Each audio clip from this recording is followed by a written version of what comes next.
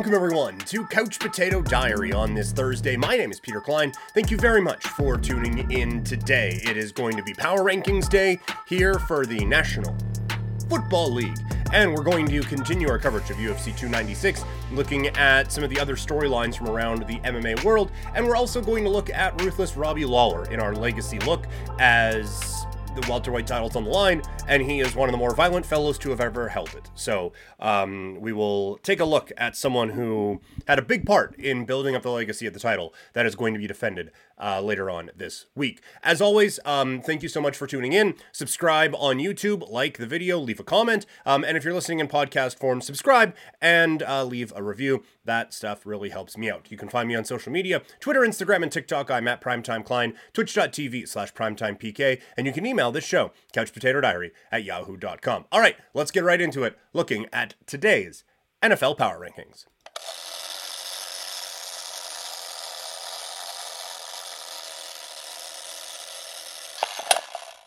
All right, we begin at the bottom. Number 32, the Carolina Panthers. Pretty well clinched that spot.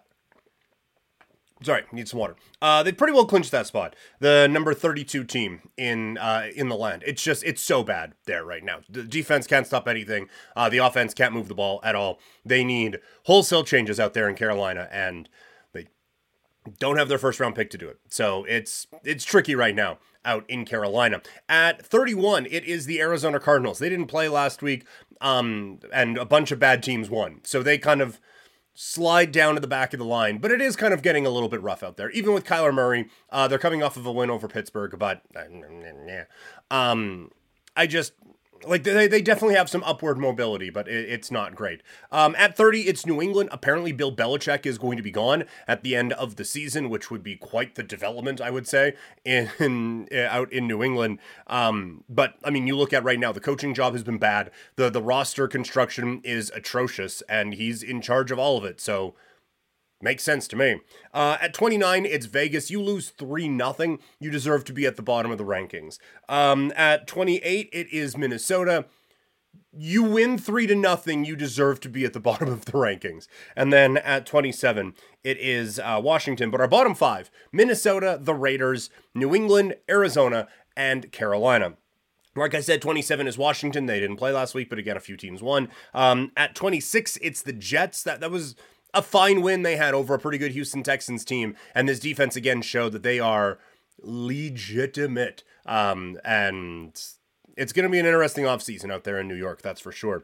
At 25, it is the New York Giants. I'm not buying the Tommy DeVito hype at all, but a win is a win, I suppose, so they move up a bit. At 24, it's the Bears. I am buying into what's going on out in Chicago a little bit. I don't think Fields is doing enough to save his job, and I don't think he is this elite quarterback that I think people were excited about at the beginning of the season, but I do think that he is someone who, in the right situation, could do well. Like I think I said it before, you send him to Atlanta this offseason and they're going to have a pretty dangerous thing going. So I think he's an interesting player. Even like as a Raider fan, I would be interested in seeing what he could potentially bring forth. At 23, it is the LA Chargers.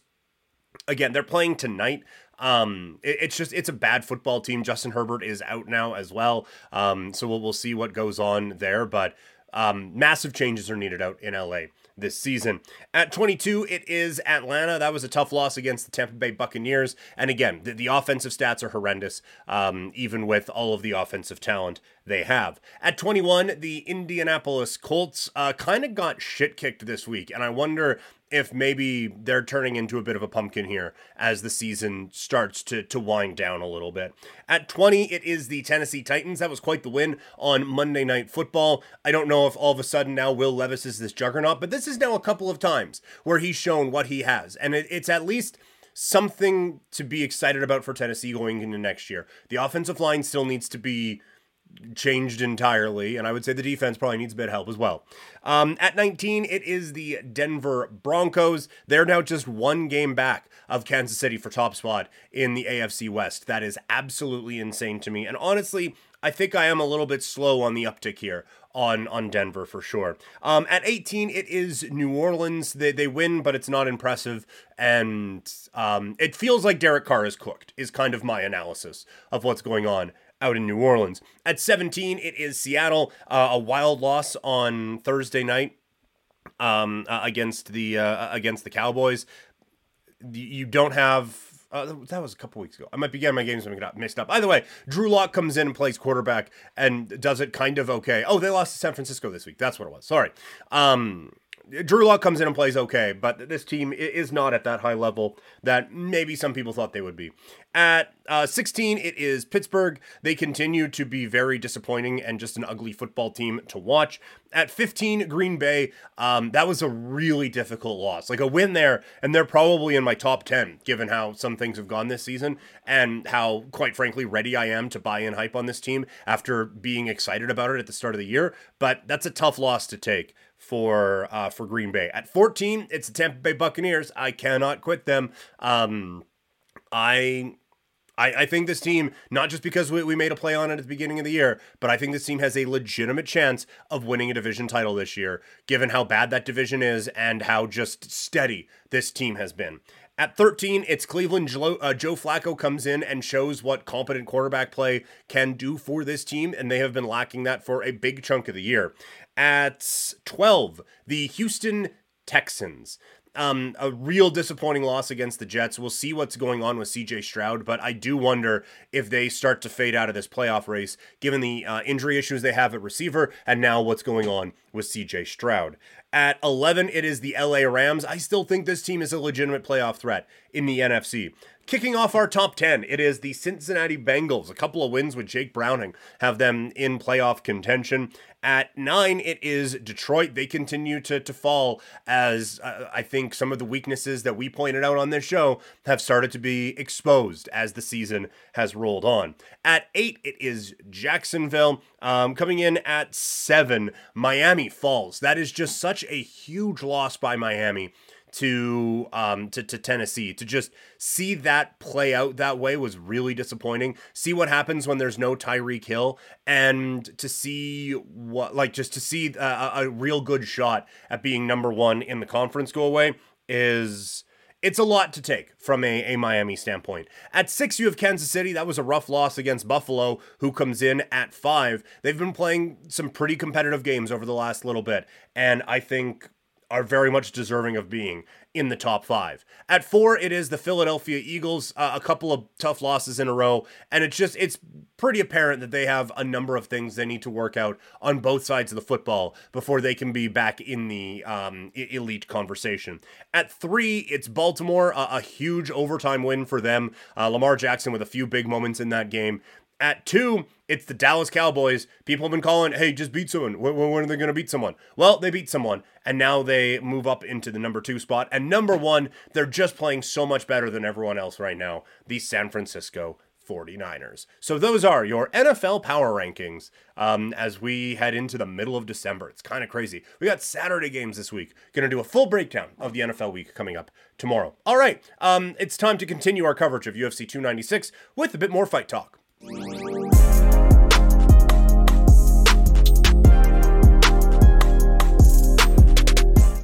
All right, the week continues as we get ready for UFC 296. Tomorrow is going to be a full preview of the pay-per-view card, and then hopefully sometime this weekend we will have a blow-by-blow breakdown of UFC 296. If not, we'll get that to you coming up on a Monday. Okay, so let's start with a fight that's off of this card. It's one we talked about yesterday, a fight to watch. Vicente Luque and Ian Machado. Gary is off.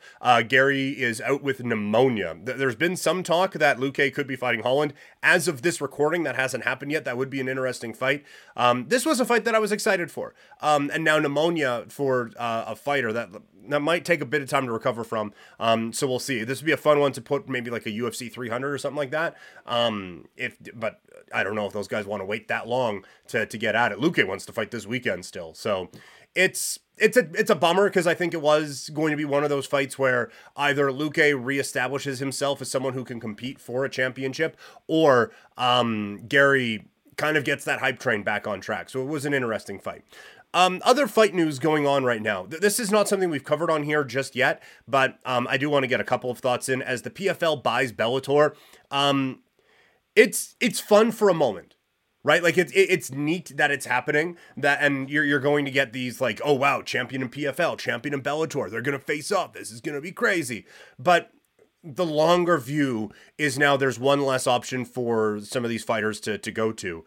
And like, unless you want to go into bare knuckle or one of these random grappling tournament karate things, like they're just for high level mixed martial arts, there isn't a whole lot out there right now. And so I think going into 2024, I think the scene is kind of ripe for someone to step up. We know one is on Amazon, but we also know they're just hemorrhaging money right now. So I think there's an opportunity for someone in Europe to step up, or someone out in Japan to step up. We know Ryzen's continuing to do their thing. It would be nice to see them become a bit more prominent in the space coming up in 2024.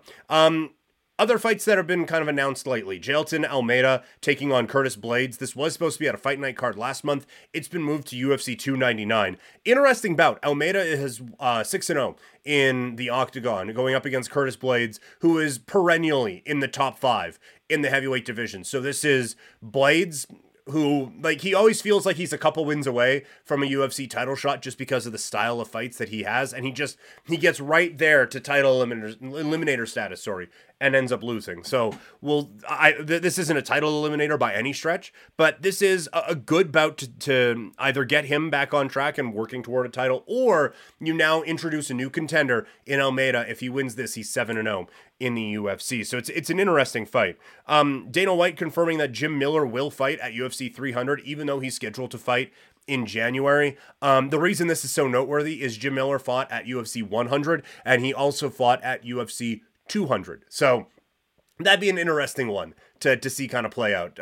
But Jim Miller, one of the all-time all-violence people in the sport of mixed martial arts. Rafael Dos Anjos against Mateusz Gamrot for UFC 299. That takes away a couple of the fights that we said we wanted to see at the beginning of the week, but it's a good fight. Dos Anjos trying to hang around at 155, and Gamrot has had a couple of key losses, but continues to put up some impressive wins.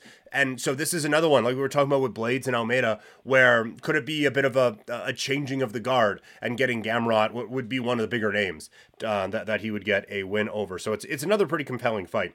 I love this matchmaking. Tatiana Suarez against Amanda Lemos for UFC 298. Suarez back after a lengthy injury situation. She's put a couple of fights together, but like has long been someone who this is like the next champion, or someone who is absolutely going to wear a belt at least one day in the UFC. But injuries have absolutely derailed things. Going up against Amanda Lemos, who is tough as hell and a former title challenger. So this is the one where if Suarez can look as impressive as I think a lot of people are expecting her to, then rockets toward a championship bout. And I think given the injury issues she has had, absolutely deserves to be on a bit of a fast track right now. And the last one, Tai Tuivasa against Marcin Tybura for UFC 298. Tuivasa has lost 3 in a row. Tybura is coming off of a loss to Tom Aspinall. So a couple heavyweights that need to get back on track. It does kind of feel like the run is over for Tai Tuivasa, but we'll see if he can get that one back on track coming up in February. All right, it is now time. We haven't done one of these in a little bit here. And quite frankly, I don't know if we've done a ton of them on YouTube, but it is now time for our Legacy Look. The heavyweight championship of the world the welterweight championship of the world, is up for grabs this weekend at UFC 296. And so I think it's a good time to go back and look at one of the true legends of the welterweight division, one who just retired this year, and that would be Robby Lawlor. So I have Lawlor's, you're going to see my eyes kind of bouncing back and forth. I have it pulled up, but just so much hype coming into Robby Lawlor when he debuts in the UFC back in 2002. So just point here, debuts in the UFC in 2002.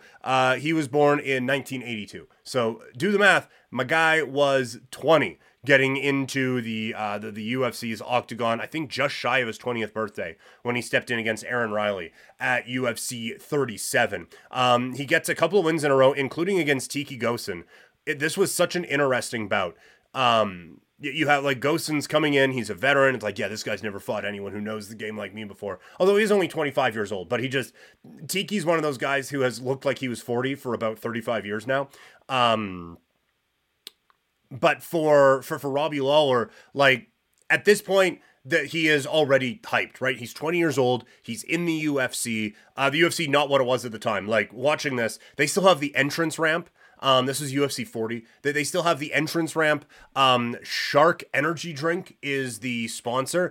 This was Tito Ortiz against Ken Shamrock back November 22nd, 2022. What else happened on this card? This is 3 fights in for Robby Lawlor, by the way. You have Chuck Liddell against Babalu, Matt Hughes against Gil Castillo. So you have, this was a wild card, man. Every fight got stopped. Yeah, just a wild show. Andrei Arlovsky was on the prelims. Let's see what happened for Robby Lawlor on the fight card that was his UFC debut. UFC 37. In the main event, Murilo Bustamante beats Matt Lindland by submission. You have Rico Rodriguez with a win over Tsuyoshi Kosaka. BJ Penn's fighting on this card. Phil Baroni is fighting on this card. Kyle Uno against Eve Edwards is on this card. Ivan Saliveri. And Robby Lawlor making his debut in the first fight of the evening. But going into the fight against Tiki, it's like, okay, this kid's 20. He's coming off of back-to-back wins. One's a decision, one's TKO. And Tiki is letting him have it. Some good leg kicks early. Lawlor's leg is starting to swell up a little bit.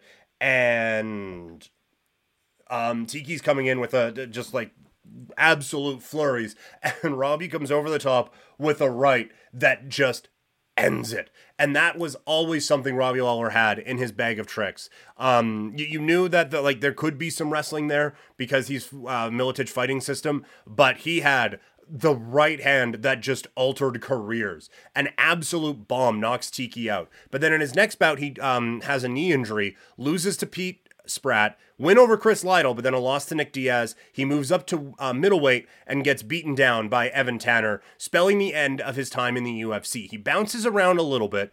Super Brawl, a win over Falanico Vitali.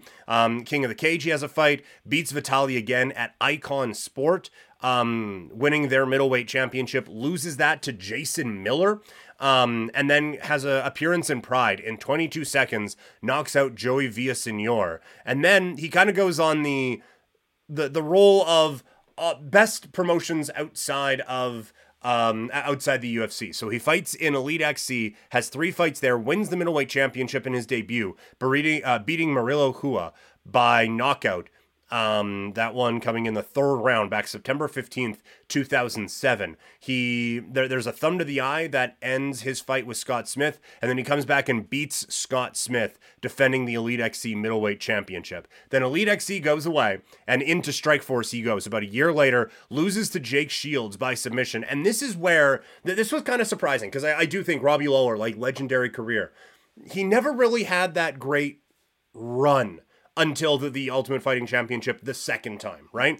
Like here, it's lost to Jake Shields, win over Melvin Manhoef, but even that one came out of nowhere. Like Manhoef was taking it to him, and then just one right hand again, freezes Manhoef and just ends the night for him there. But then he loses to Babalu, beats Matt Lindland, Strikeforce middleweight championship opportunity, loses to not Babalu, Jacare, and then loses to Tim Kennedy. So we're into 2011 now. And again, beats Adlan Amagov, loses to Lorenz Larkin. So he's coming into the Ultimate Fighting Championship. And a couple of interesting things happen. It's around this time that Robby Lawlor leaves Miletich Fighting Systems and goes to American Top Team.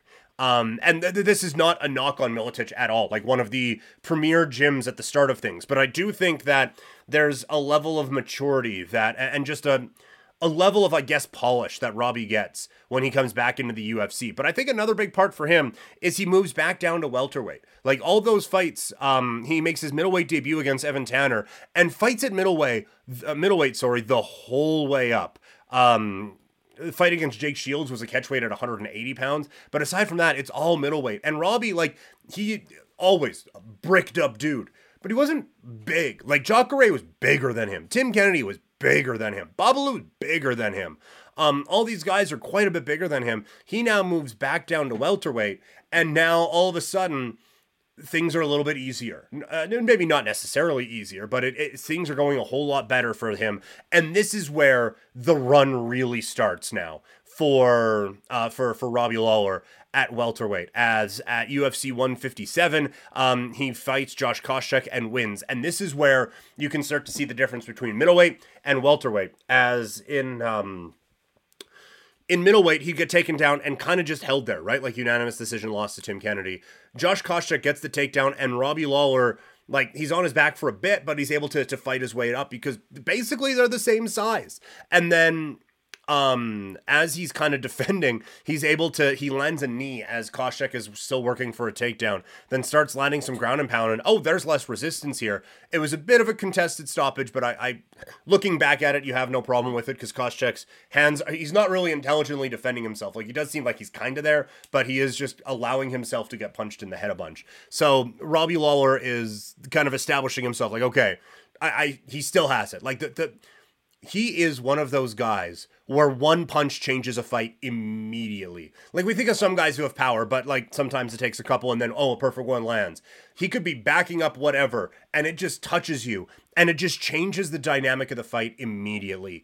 And so from here, we see him go on one of the great runs you will see in the welterweight division in the UFC. He beats Bobby Volker. That maybe I should have waited one to say, okay, now this is the great run. And then in a rivalry that'll kind of define his career, he beats Rory McDonald by split decision at UFC 167, November of 2013. So he gets a title shot for the vacant UFC welterweight title. GSP is gone.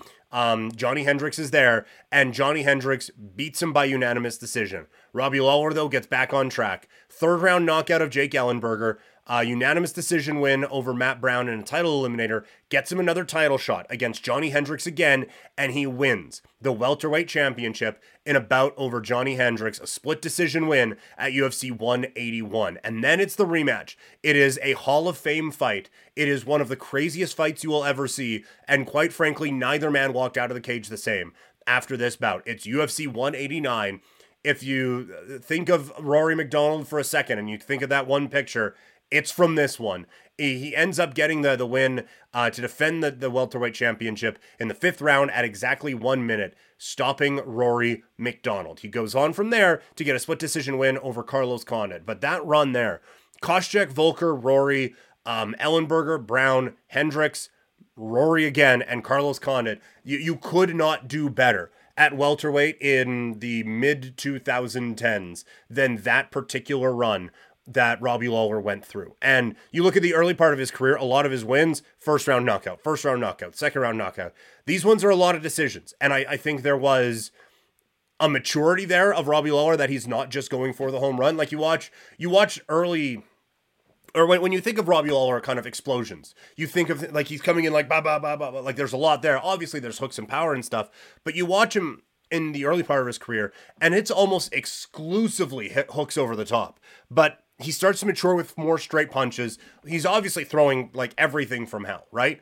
But there is a bit more maturity there, a bit more refined push for Robby Lawlor, and I think that absolutely helped him on this particular run. And I think just getting back down to 170 pounds was really, really important for the change in his career here. And it's one of the better welterweight runs that you will see. But when it ends quick. Tyron Woodley knocks him out at 212 at UFC 201 on July 30th, 2016. He comes back with a win over Donald Cerrone, but then it's 4 losses in a row against Dos Anjos, Askren, Colby Covington, and Neil Magny. A win over Nick Diaz before falling to Brian Barberena before recently, July 8th, 2023 at UFC 290, Robby Lawlor hangs him up after a knockout win over Nico Price.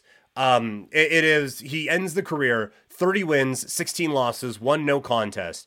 A former welterweight champion with 2 successful title defenses, Elite XC middleweight champion with 1 successful title defense in there as well. He was the fighter of the year in 2014 at the World MMA Awards. He had the fight of the year in 2015 from the World MMA Awards as well. Sherdog gave him fight of the year for the fight against Hendricks at UFC 171, a fight against Rory at UFC 189 in 2015, and fight of the year in 2016 for his fight against Carlos Condit.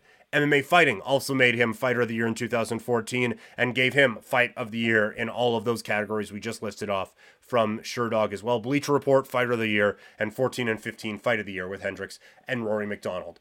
It was a career that started with so much hype and so much potential. Like, this is the Mike Tyson of MMA, where he can just, like, one touch hits you and you're gone and you're out. And then it starts to get a bit of a speed wobble in the middle there. High action fighter, always going to have a job. Like, he was never going to be unemployed for long, if he ever was, but he really didn't. And he found a home at Strikeforce, and still, like, it was just like, man, he's just not going to reach the level that we thought he would. And then he comes back into the Ultimate Fighting Championship. He's 31 when he comes back in. He's at a new team that just gets the most out of him, and that elevates him into the level of being one of the great welterweights of all time, and certainly one of the great welterweights of his time. So Robby Lawlor, when we see quite a bit of violence brought in the cage this weekend between Leon Edwards and Colby Covington, just remember that no one at 170 pounds brought it more than ruthless Robby Lawlor, who absolutely deserves his spot at one of the best to have ever done it at 170 pounds in the UFC. So there is your legacy look for Robby Lawlor. All right, one more thing to do. Let's close the show with today's ticket.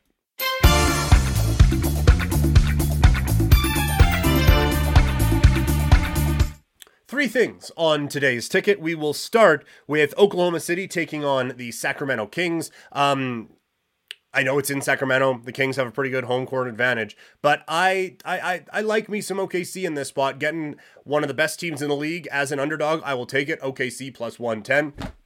And the football game tonight. The Raiders, I don't care that the Chargers don't have Justin Herbert. The Raiders shouldn't be favored against anyone. They have 0 points in their last game. None. And it's ugly right now with the Raiders. It has all come down to earth after the run for Antonio Pierce. So they do not deserve to be a favorite in this game. I'm taking the Chargers plus 140. Also, Bet Victor had a same game parlay right now. Both quarterbacks to throw an interception was plus 240.